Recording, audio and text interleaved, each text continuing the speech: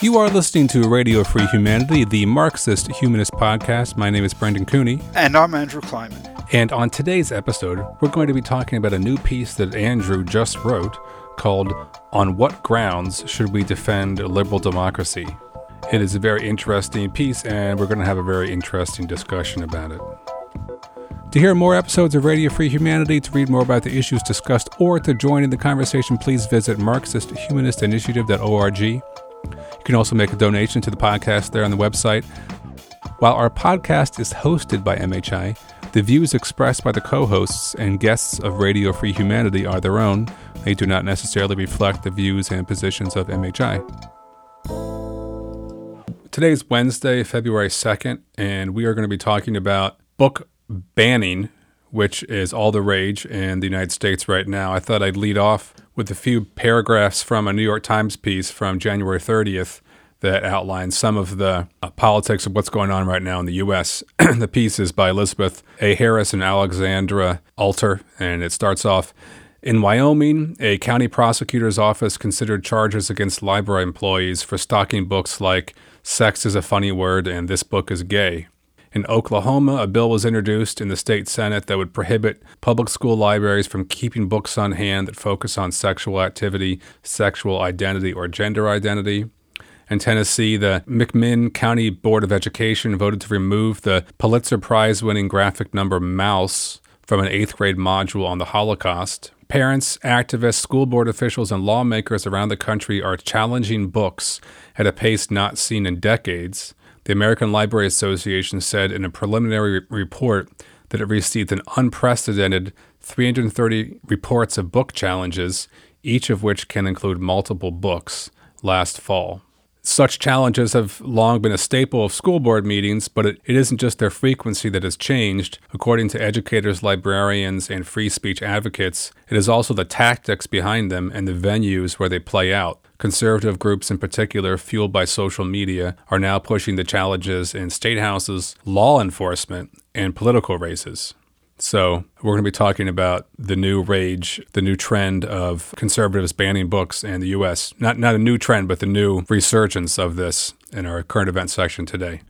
Andrew, you also were telling me before we were recording today that you just finished reading a piece in Yahoo News. It's an interview with Emily Knox, who is an associate professor in the School of Information Sciences at the University of Illinois at Urbana-Champaign.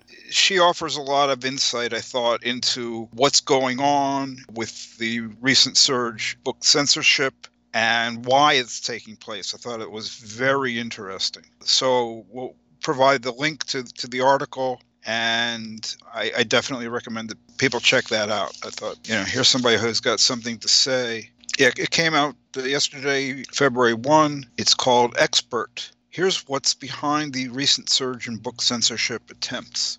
She's asked a question about why so much of this book banning concentrates on books about racism, or race or something. The interviewer says this Pulitzer Prize-winning historian, Annette Gordon-Reed, she tweeted book banning people, quote, don't want their kids to empathize with black characters. They know their kids will do this instinctively. They don't want to give them the opportunity to do that. And Emily Knox, who's being interviewed here, says, well, yeah, that's partly the case, but it's more complicated than that. She says, let's think about what happened after George Floyd was murdered. You have all these protests around the country, including in little places that are like almost all white. Who was at these protests? A lot of it's like kids. And she says, I think that actually made people very nervous. Where had their children learned about this?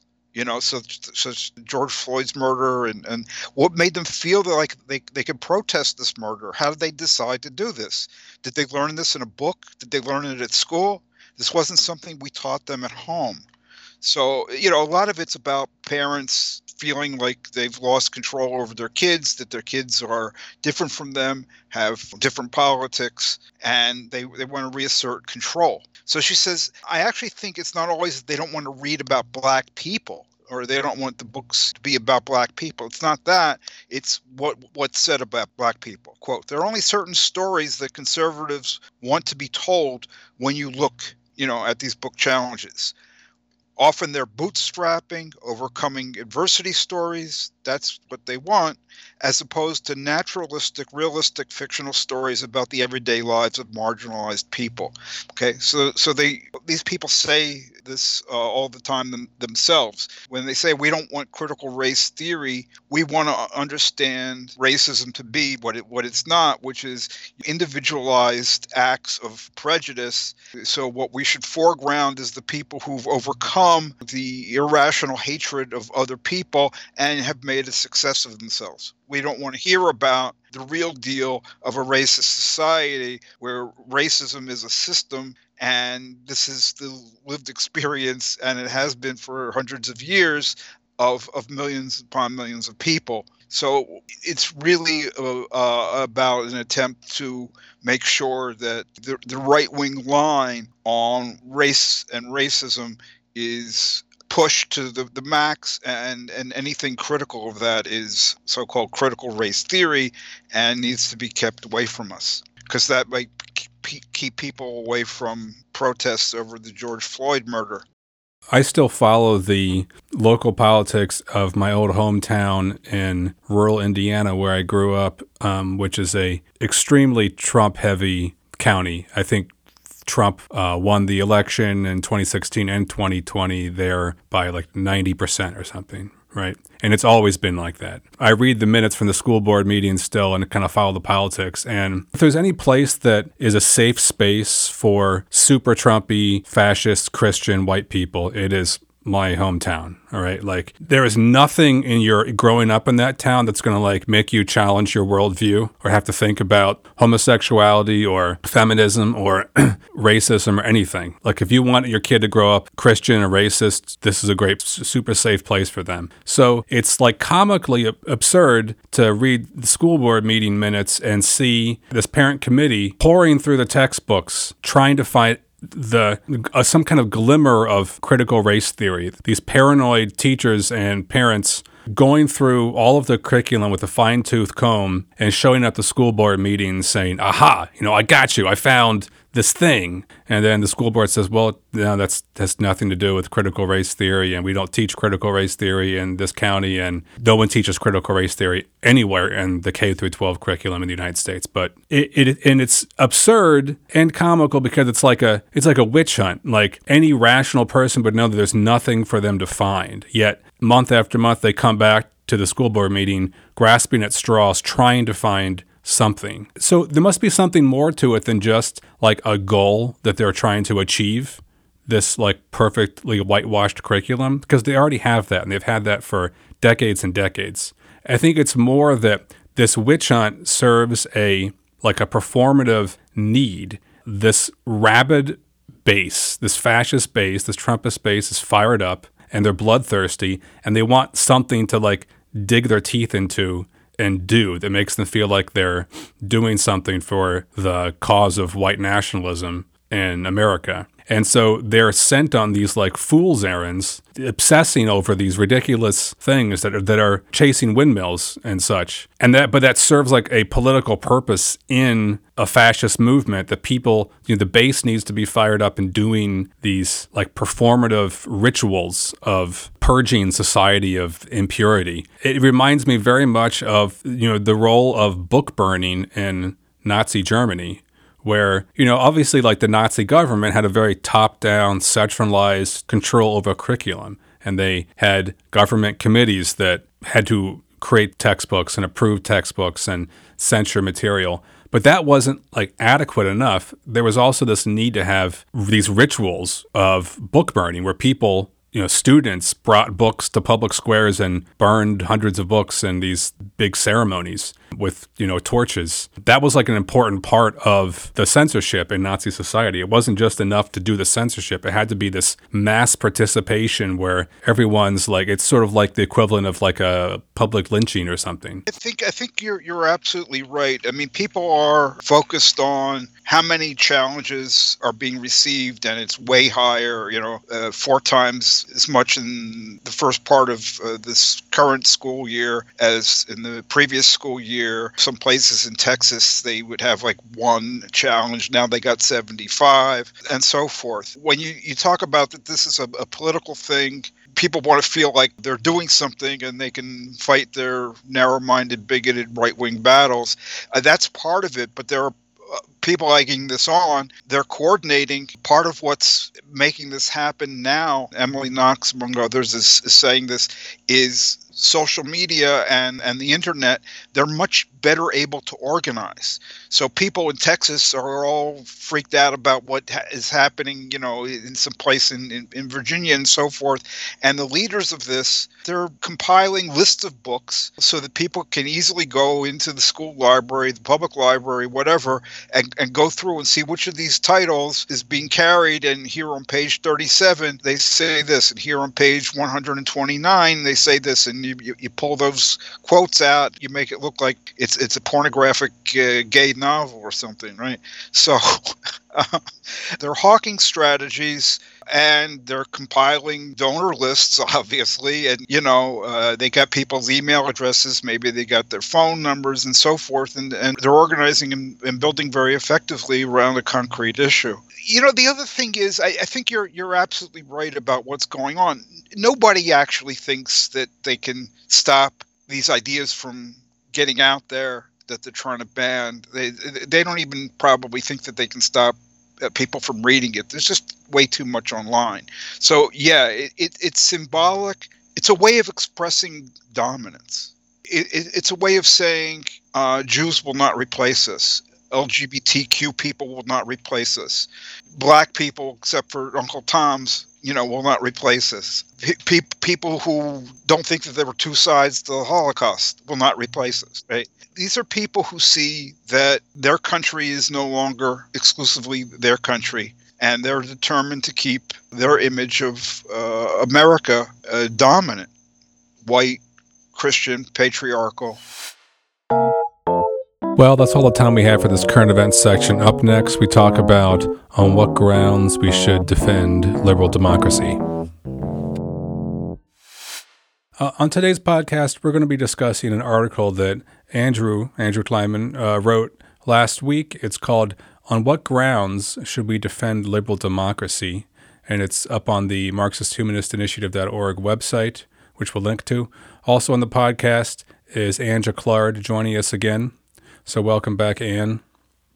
So Andrew, the title of your piece is phrased as a question: on what grounds should we defend liberal democracy? Now, this question is not new to MHI. We have been arguing that people need to defend liberal democracy against the threats of authoritarianism.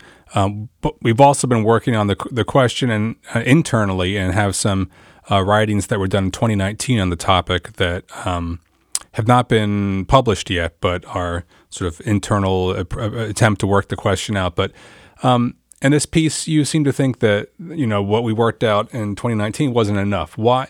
What prompted you to write this paper? Well, I definitely think that we need to think more and say more about liberal democracy, the need to defend it, why we should defend it, because the threat to liberal democracy is the issue of our time in the United States, elsewhere, Hungary, Poland, in India, Brazil, and so forth. So what I basically said is, well, look, I have to do something on this. So I begin, like I often begin, is looking at what I or we have done to this point. And in this case, it's we, MHI.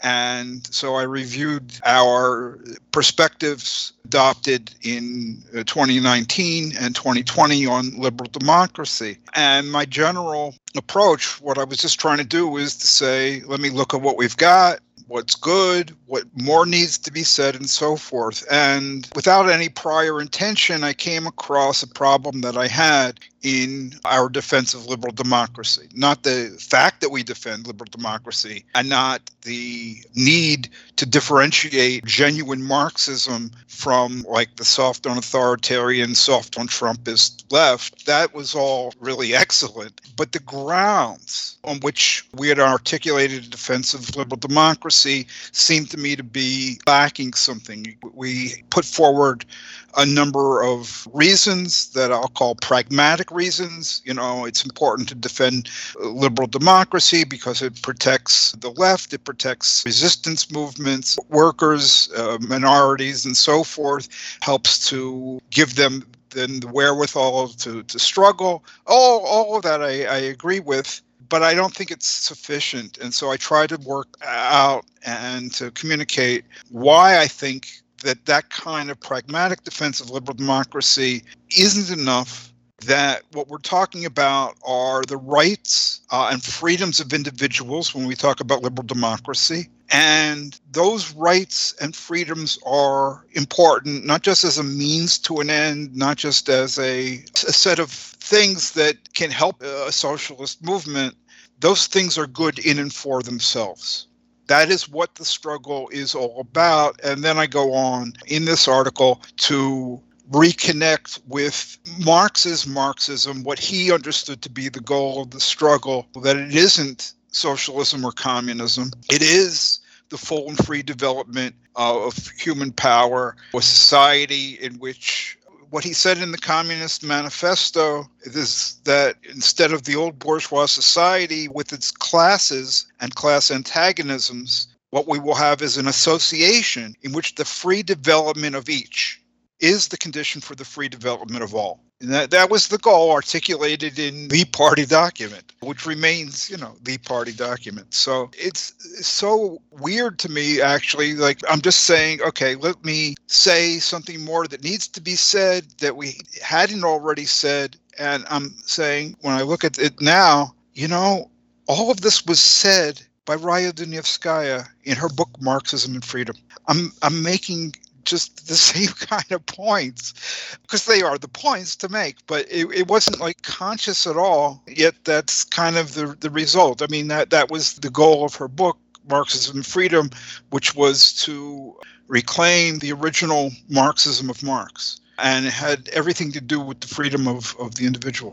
Andrew, I read this document you've written as a profound critique of the left today. As Marxists always say, it's no accident that you're writing about liberal democracy, not only because so many countries are moving towards fascism and eliminating all people's civil rights and liberties, but because of the underlying disconnect from Marxist Marxism, as Dunayevskaya called the problem 50 years ago, that still exists within the so-called left. Yes, there is a critique of the left here. It was not my intention to do that. I explained what my intention was, but it doesn't mean that the result is not a critique of the left. It certainly is. When I'm working something out, I'm trying to get it right. And so my entire thought process in working it out was, what is the actual ground on which we should be defending liberal democracy? But yes, there is definitely a criticism of the left, and it's because the left has got this economistic sense of what the goal is. The goal is the abolition of private property, or the goal is some social democratic welfare state, or whatever it might be. The economic transformation of society is hugely important, because only with the profound revolutionizing of the mode of production and the rest of the economic structure of society will human freedom and human rights be able to advance. But what I'm saying now is that the economic aspect is a means to the end, which is the full and free development of each individual. The end, the goal, is that human self-development. The left has substituted economic measures for the goal, and in so doing, the actual goal often disappears from view and, of course, is made expendable in the service of the economic stuff. So you had all these people for generations saying that the USSR was objectively historically progressive because it had nationalized property and was so-called building socialism and on the road to communism. And meanwhile, the masses of people are starving, they're exploited, they're alienated, and they don't have even kind of elementary civil liberties and rights that we've had traditionally in places like the U.S. and Britain. So you're turning around the traditional sort of that civil rights are only a means to an end to help build the economic revolution that will come one day and then we'll have pie in the sky. You're turning that around and showing that the purpose of the revolution in production is not just to have plenty for all, although that's a big deal, but it's really the beginning of an age of human self-development, in which people can develop all their talents and become those new human beings that one's always looking for. Yes, I mean, I'm saying this, but I don't really take any credit for it. It's not original. It's all there in Dunayevskaya's Marxism and Freedom and the rest of her body of work, and it's not original with her. She didn't mean it to be. She was trying to reclaim the Marxism of Marx. What I'm about to read is not something that's actually in my article, but it's there from the beginning. 1844, Marx's essay on private property and communism. And at the end of it, Marx writes, he says, communism is the position as the negation of the negation and is hence the actual phase necessary for the next stage of historical development in the process of human emancipation and rehabilitation. Okay, it's an actual phase necessary for the next stage of human emancipation and rehabilitation. Communism, he continues, is the necessary form and the dynamic principle of the immediate future. But communism as such is not the goal of human development, the form of human society. Okay, it said point blank in 1844 in no uncertain terms. And that's the ground on which we've stood and which I think we need to continue to stand. I could see this being novel and or new or confusing for some listeners to wrap their heads around, because often Marxists and other people on the left, when issues of democracy, rights, things like that come up, usually people on the left see it as their job to criticize the inability of capitalism to fully deliver on those things. Often people on the left have this instinct that people who are like advocating for these rights within bourgeois society are advocating for some sort of reformism or gradualism, or that people should be content with, just fighting for these things within the confines of bourgeois society. You're not making those sort of arguments here. You're not trying to expose that beyond the limited freedoms of bourgeois society is really like the despotic form of the capitalist labor process, or that the equality in bourgeois society is like a mask for the real inequality means of production, things like that. Like, you're not making that kind of argument. So, how can people who are used to thinking that way orient their brains around what you're trying to say? How does what you were saying relate to those kind of arguments? Let me first try to disambiguate democracy and liberal democracy and liberalism or classical liberalism. There has been, as you say, traditionally critique on the left of democracy.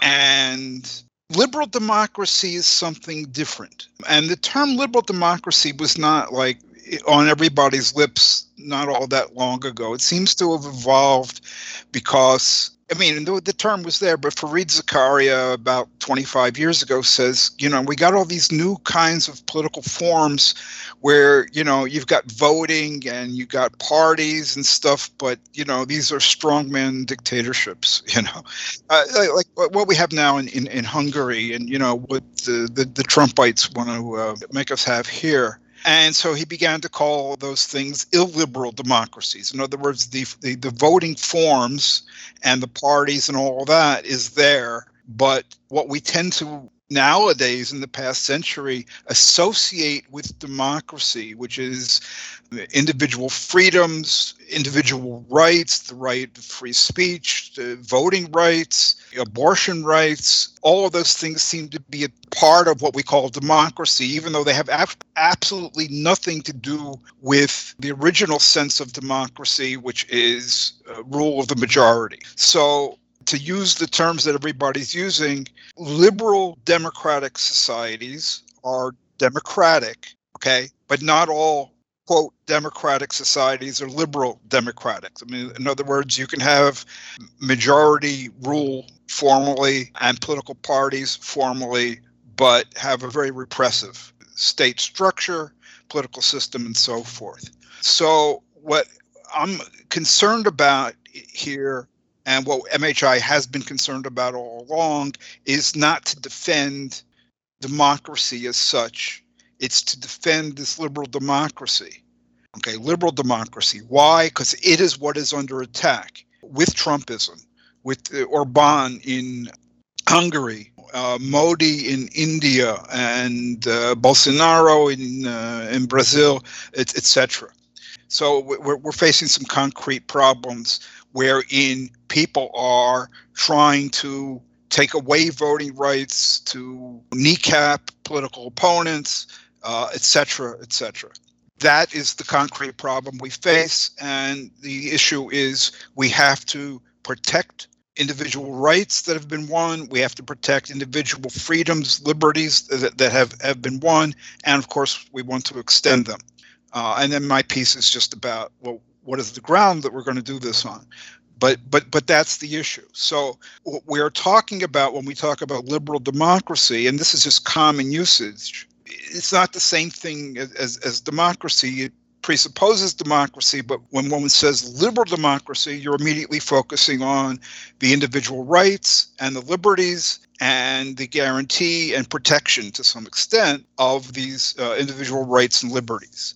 Because we're talking about concrete political institutions and forms, we're also not talking about any kind of political theory or political philosophy, like classical liberalism, like the thought that underlies like a lot of people's support for liberal democracy. Their support for liberal democracy has to do with the rights of man and inalienable rights. And I mean, all of these fairy tales, I have nothing in common with any of that. No, that's just completely incompatible, like with anything that Marx thought of, those classical liberal notions. But that's not the issue here. We're not defending some conception, some liberal or classical liberal principles. What we're trying to do is defend concrete rights, concrete liberties that have been won, and to extend them to the extent that we can. In this moment in history, that necessarily involves the question of plain old democracy also, because what we're facing is the loss of the right to vote. And at moments in history, just having the right to have the majority decide anything has been extremely radical and revolutionary. Well, your essay, you talk about the Chartists, but I'm thinking more recently of the African revolutions against colonialism that took place over many decades, but came to a head in the 1950s and 60s, and their one man, one vote was a rallying cry for not only getting rid of the colonial powers, who obviously were a small minority in those countries, but for all the freedoms that they were fighting for, which they thought had to begin with or include democratic voting. So I think that's important to note, particularly at this moment in U.S. history. Yeah, I mean, voting rights are incredibly important. It's just you can have a democracy that does not go fully to one person, one vote. What the Africans were demanding is far in advance of even what we have had in the United States, where we have an electoral college which is not strictly majoritarian. So they were in advance of that. I mean, but would you say the United States is not a democracy? You begin to split hairs at that point. So I would say the United States is a democracy, but you got to be very careful that it does not necessarily mean majority rule at every point. And look, the United States was a democracy at a point where only male white property owners could vote, if I'm not mistaken. And slavery existed. And slavery existed. So there are degrees here, which brings me back to one aspect of the question that Brendan asked that I haven't gotten to that I think is very important.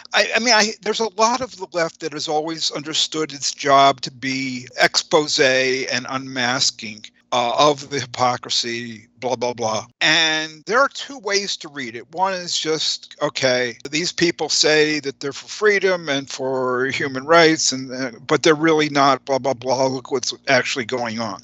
Well, yeah, there's two ways to take that.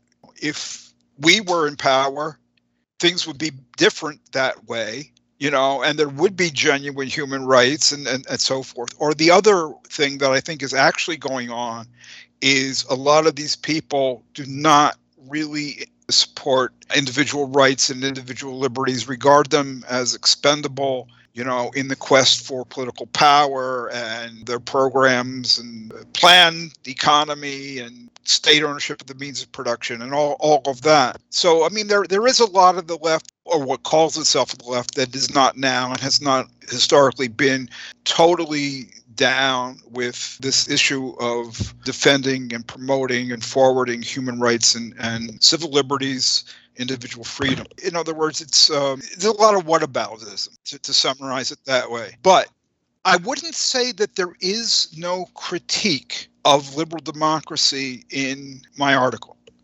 There is one. It's a big chunk of the article. And what I'm at pains to argue is that, yes, there are severe limits to which, even in the best case, a liberal democracy protects individual rights and freedoms, but that is because liberal democracy corresponds to, in the best case, capitalism. It's capitalism, as free and open as it can be.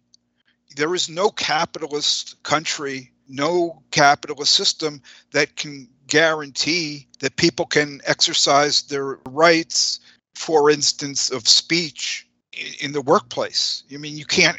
That would be the workers running the workplace instead of doing what they're told. You can't, right? It's obvious. There's a limit to how free and what kind of rights people can have in a capitalist society. You can't guarantee people the right to decent housing, the right to enough to eat, the right to decent medical care. That cannot be guaranteed, despite what anybody says, in a capitalist society. So, yes, there are severe limits to this. You mentioned this a little bit already, I think, but sometimes the left treats liberal democracy as a means to an end, or treats liberal democracy as moments in the struggle for socialism. And you have a critique of that in this paper. Do you think that that's just inadequate, or is there actually something dangerous about this way of treating liberal democracy? I don't think that what Marxist Humanist Initiative has developed up to this point, prior to my article, I don't think there's anything wrong with it. I think it's an inadequacy. What we've said is that liberal democracies are more tolerant of dissent and freedom struggles than authoritarian regimes are. And this gives radical movements and independent working class activity more space to self-develop. So that's a pragmatic reason. It's for our own good as, revolutionary Marxist humanists to have these democratic rights of dissent and assemble and to publish and so forth. The 2019 Perspectives document on liberal democracy, for instance, said that freedom struggles have, so this is struggles for, democratic rights, struggles for individual freedom. We said that they have several aspects of genuine positive significance. But what was referred to was also, I think, kind of pragmatic. Through these kinds of struggles that people engage in, for voting rights, for abortion rights, whatever it might be, the contradictions in society get sharpened. You know who stands on this side, who stands on the other side, who's your friend, who's your enemy. You begin to see that amid all this, there's all these viewpoints out there. You begin to see that, well, actually, there are really two sides here. Masses get radicalized. You had a huge radicalization when people came out to protest the murder of George Floyd, and the cops start trying to beat up all kinds of demonstrators, people who hadn't come out to anything ever, and they begin to see that the cops wasn't just a couple of rogue cops in Minneapolis, it's an entire system. So this systemic thinking is invaluable, and people begin to really internalize it. That's a huge, huge victory. And they self-develop through their struggles. They get confidence, they get insight, and you can win some actual gains. Those are all really good reasons to support struggles for civil liberties, human rights, individual freedoms. They're all really good reasons. But they're not enough, is what I'm saying. Okay, so I don't think we said anything wrong. I think we need to actually go back to Marx's Marxism, what it is about, what it is for, what is the actual goal, and have that uppermost in mind. Now, the issue is, what is the means and what is the end? And substituting the means, making them as if they're the end, so switching means and ends around, that can be hugely dangerous and deleterious. I don't think MHI has done anything wrong. It's just, if we say that these freedom struggles and struggles for rights are moments in the struggle for socialism, that switches it around. That's not good, because that puts the goal as a means, and that puts the means, the struggle for socialism, as the goal. And it's I think an innocent mistake on our part. But if you look at the whole history of the left and all of its errors, and actually all of its horrors as well, as I was talking about in the case of Stalinism, this substitution of means for ends is been completely deleterious, and it's incredibly diversionary. You have these people, and they're against oppression, and they're against exploitation, and they've got a vision of a different future, and they're 13, 14, 15, 16, 17, and they come into a movement, and okay, well, what we need is activity. We got to win these struggles. And what does the struggle become? The struggle doesn't become, it becomes like our candidates in the European Parliament got 2 additional seats this time. Yay! We suffered a loss of 3 seats in the European Parliament. I mean, this is where things go when you so accentuate the means and make it as if those means are the goal. And so the left is always finding that it's limping from victory to victory, as I put it. You got all these victories that they're winning all the time. And of course, they're always ephemeral. There's nothing really solid, so Syriza was the second coming of Christ or whatever it is. And then where is Syriza in Greece nowadays? And that's just one instance. I mean, but again and again, there's this short-termism, this focus on winning, not immediate victories. That's not even the problem. The problem is people begin to think of these things as if they are goals in themselves. Well, what we need is, a socialist state. What we need is ending private property. No, none of this is going to be any good unless it serves the self-development of human beings and increasing freedom and so forth. And you always have to keep your eye on the prize. Hey, we're going to return to this conversation in just a moment, but first, as we do in every episode, we're going to take just a few minutes to hear from Ann Jaclard, Organizational Secretary of Marxist Humanist Initiative, the organization which sponsors this podcast. Marxist Humanist Initiative, or MHI, aims to contribute to the transformation of this capitalist world by projecting, developing, and concretizing the philosophy of Karl Marx and its further development in the Marxist humanism articulated by Raya Dunayevskaya. The ongoing COVID-19 pandemic and today's many other social, political, and economic crises make this a moment to engage people in discussion of these ideas. In the U.S., we are faced with the threat of Trumpism triumphing, an all-out authoritarianism extinguishing our right to carry on these discussions. Yet at the same moment, the multiracial movement for Black lives has spread to every corner of the country and the world, launching a flood of activism and new ideas that deepen the concept of freedom. MHI is dedicated to the task of proving theoretically that an alternative to capitalism is possible. We are distinguished by our economic analyses in which we do not merely assert but demonstrate that the only opposite to the current world economic system is its abolition and replacement with one not based on the production of, quote, value, close quote. Because capitalism cannot be fundamentally reformed, attempts to reform it lead to an intensification of state capitalism, not to socialism. We are not a political party, nor are we trying to lead the masses who will form their own organization and whose emancipation must be their own act. But we have seen that spontaneous actions alone are insufficient to usher in a new society. We seek a new unity of philosophy and organization in which mass movements striving for freedom lay hold of Marx's philosophy of revolution and recreate society on its basis.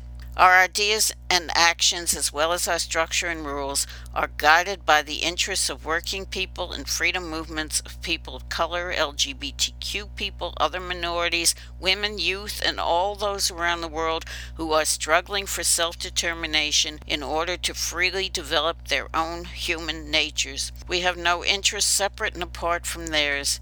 To this end, we open our website to the widest possible dialogue with people around the world. We intend to practice as well as espouse a two-way road between our organization and people outside it as essential to developing a single dialectic in the relationship of theory to practice, and as the way to assure the survival of Marxist humanism. Please join us.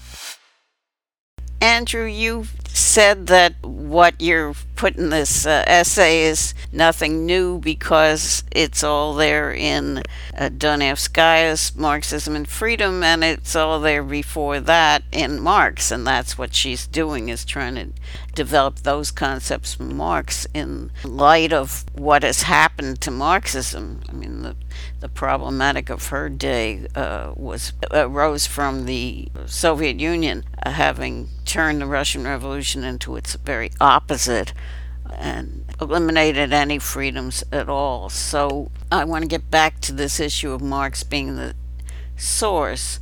And you, in your essay, you prove this by taking up a few places in Marx where he directly addresses rights and liberties. And I think that's worth going over because the left has completely disregarded those things and treated them as if those just seemed like big deals in his day because he was living in a time of kings and nobody had any rights. So he got excited because the Chartists were advocating universal male white suffrage or whatever. But it's not. You're saying these are more universal rights that are part of the goal of revolution. So I wonder if you can take us through those points in Marx that people seem to ignore these days. It's really not any particular point. The idea is that the full and free development of each individual has to be the ruling principle. That is the struggle for human self-development, human freedom, which definitely means individual freedom. That is the goal for Marx. That is what animates everything. So it's there everywhere from beginning to end. It's there actually before Marx says that the proletariat is, the new revolutionary class, the universal class. Before that, that's the moment where people generally say, that's Marxism. But even before that, he was involved in journalism, and he was all out in defending the free press and for promoting a free press. They didn't have it. That's very early on in the early 1840s. In the third volume of Capital, which he never lived to publish, near the end, he says the true realm of freedom is the development of human powers as an end in itself. And probably right around the same time, a few years later, you had this new left unity, new, really for the first time, social democratic political party. And they had a program, they got the program, and he looks at it and he says, oh my God, they're blathering about fair distribution and kind of rights that you can't have under capitalism. And a good state. Oh, yeah, we want to have a free state. And he's like, what do you mean a free state? I don't want a free state. I want people to be free from the state. And just a couple of years before that, you had the Paris Commune. And Marx said, look, the Paris Commune only was, in existence for a couple of months before it gets crushed.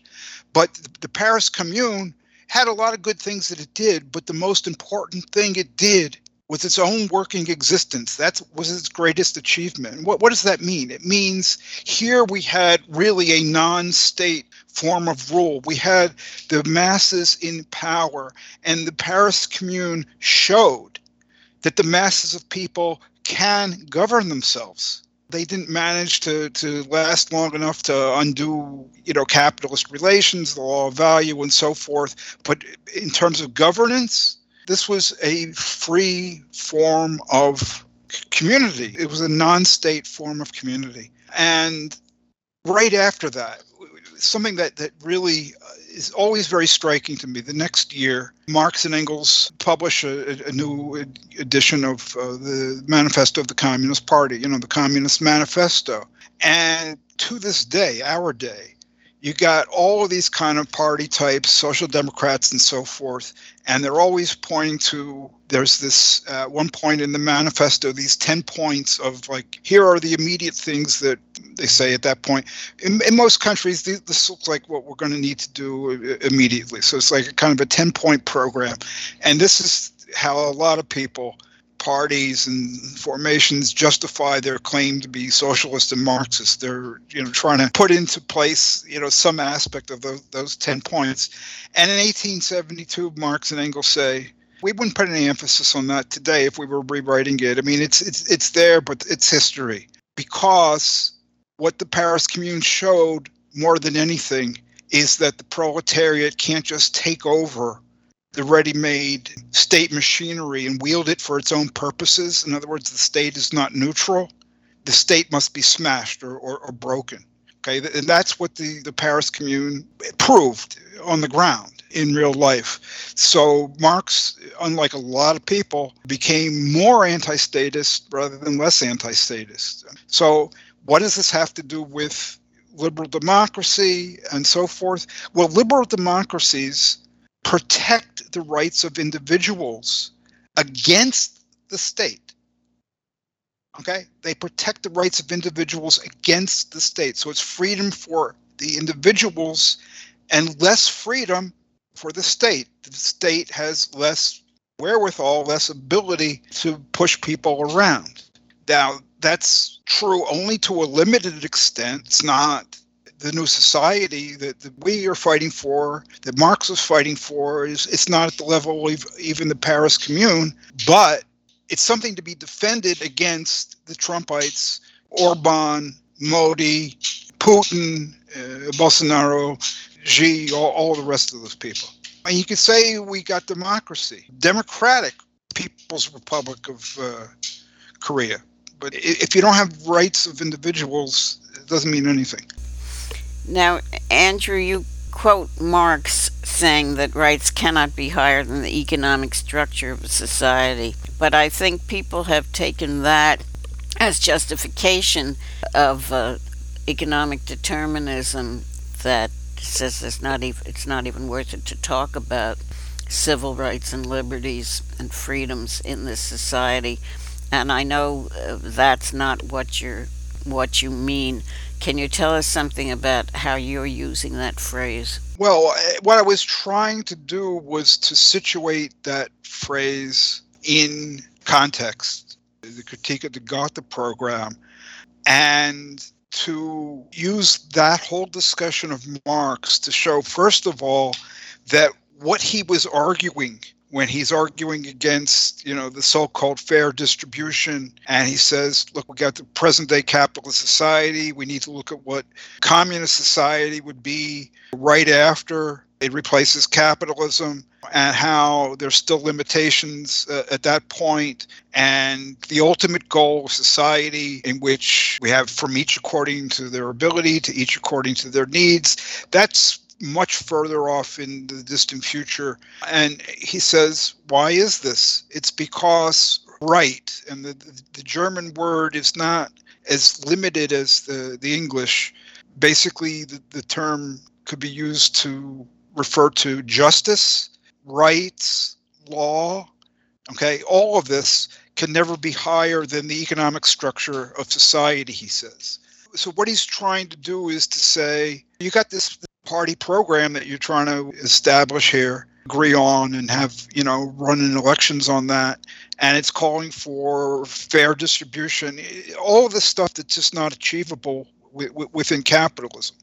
Okay, that doesn't mean that nothing is achievable within capitalism. I mean, Marx is very clear about that. You had democracies and you had armed despotisms. I mean, he could tell the difference between one and the other, and he was in favor of the democratic things, much more in favor of moving in that direction, totally against the armed despotisms. So there are certain things that capitalist societies cannot achieve in terms of individual rights and freedoms, but certain things they can.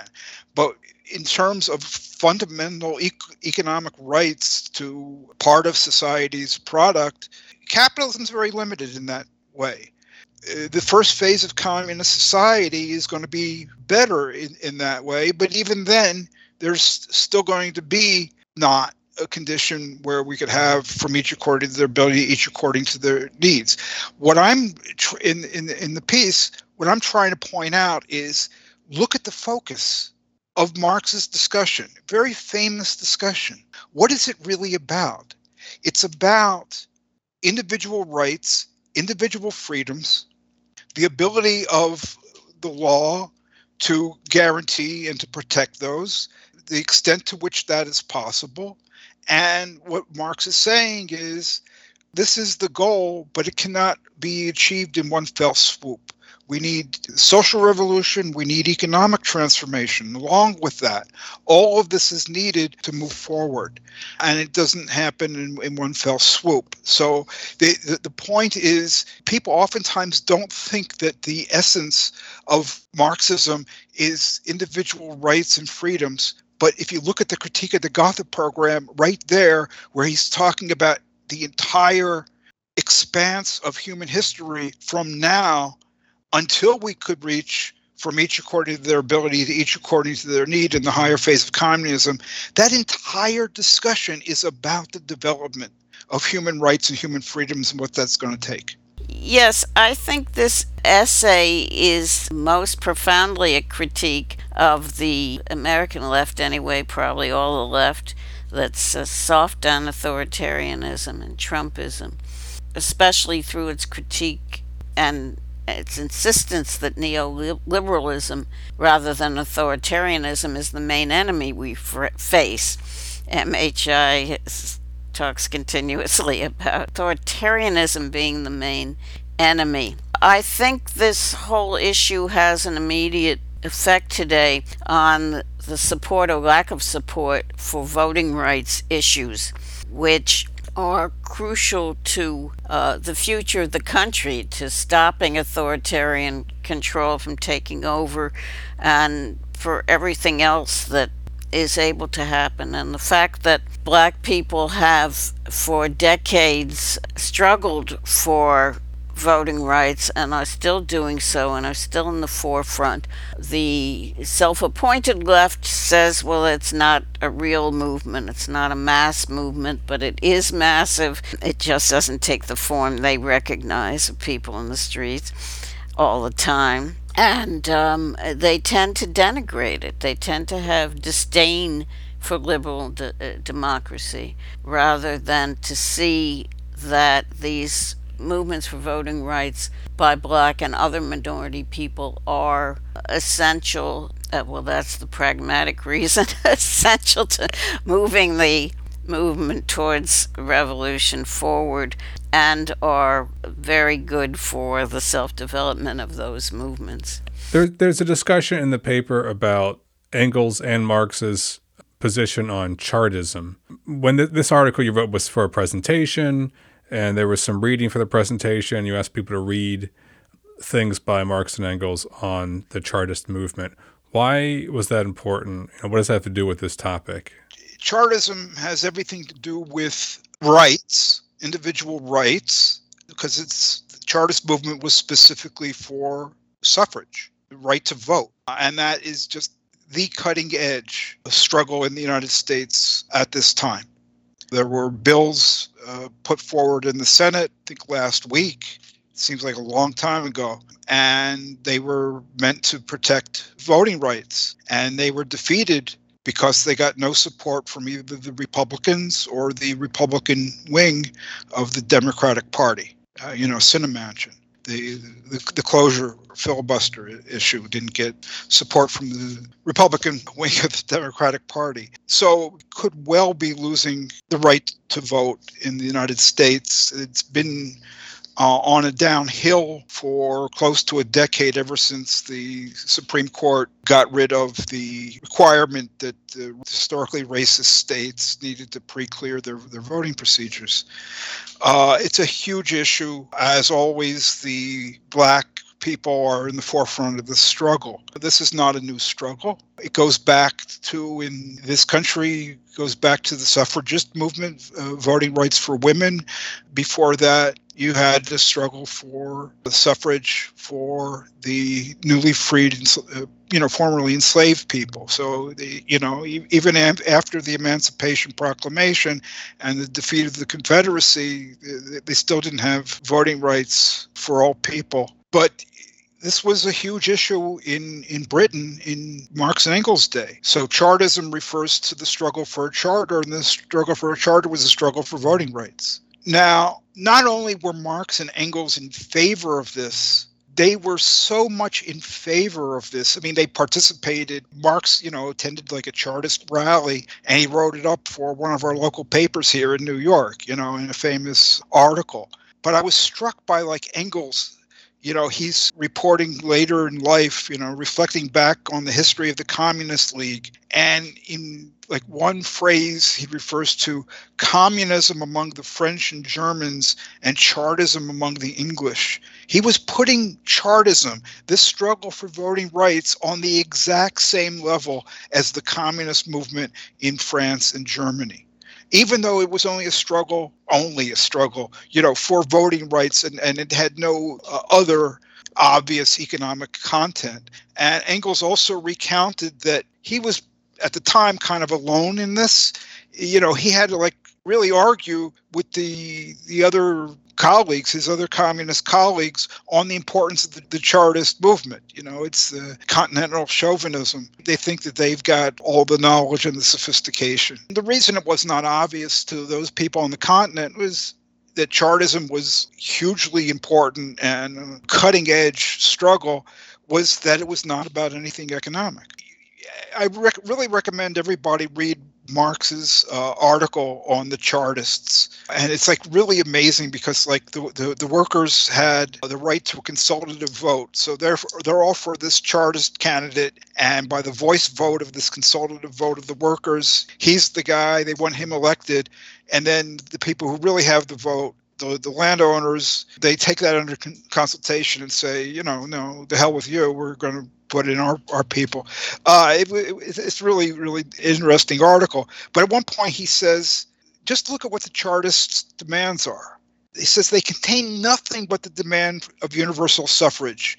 and of the conditions without which universal suffrage would be illusory for the working class. So suffrage and some guarantees of suffrage. Just a purely voting rights struggle. Marx made no bones about that. But if you would hear like Jacobin or some of these people today, that they would be using that to disrespect the movement. Well, you're not saying what you're for. It's just voting rights. You're a neoliberal show. But right then, when Marx says this, it's just about universal suffrage. He says, universal suffrage in England would be a far more socialistic measure than anything which has been honored with that name on the continent.